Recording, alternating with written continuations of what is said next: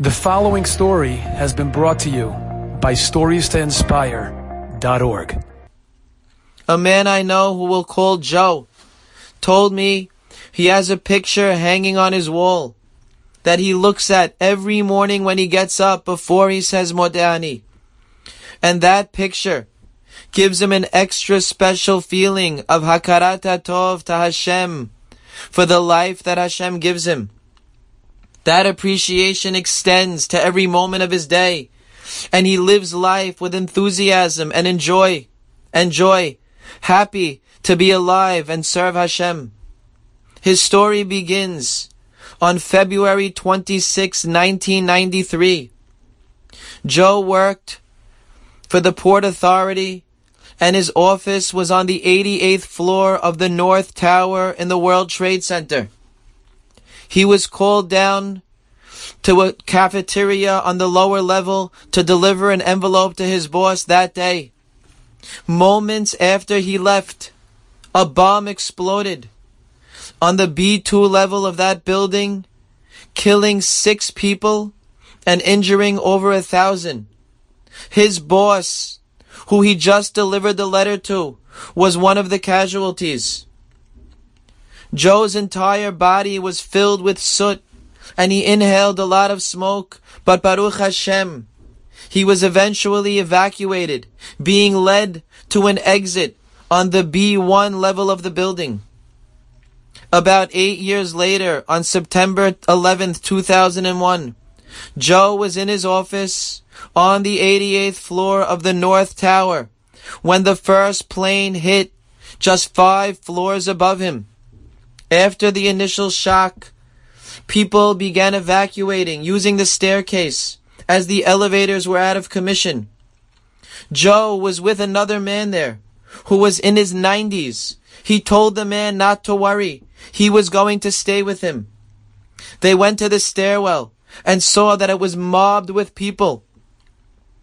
Joe told the older man they would go back to his office and wait until the crowd dissipated and then make their way down. About 15 minutes later, they went back there, and this time the stairs were clear. It took Joe and this older man about 1 hour and 15 minutes to make their way down all those 88 flights. When they got to floor number 20, a loud noise was heard and the lights went out. That must have been when the South Tower fell. When they finally got down to the bottom, firemen were telling them they couldn't exit from there. They went back up a few flights, and they couldn't exit there either. They went down once again. Finally, they made their way to the B1 level. The last time Joe was there was when he was evacuated in 1993.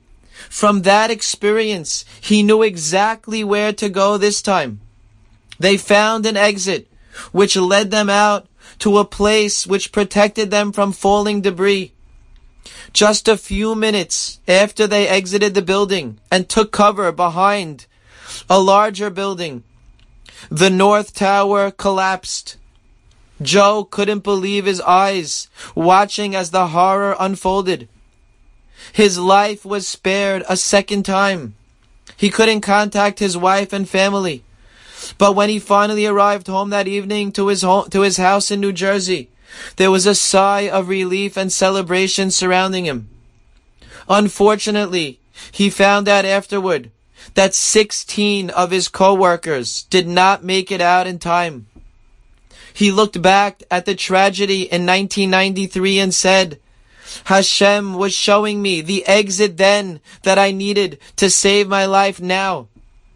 A few days later, he hung up a picture of him and 16 of those co-workers on his bedroom wall.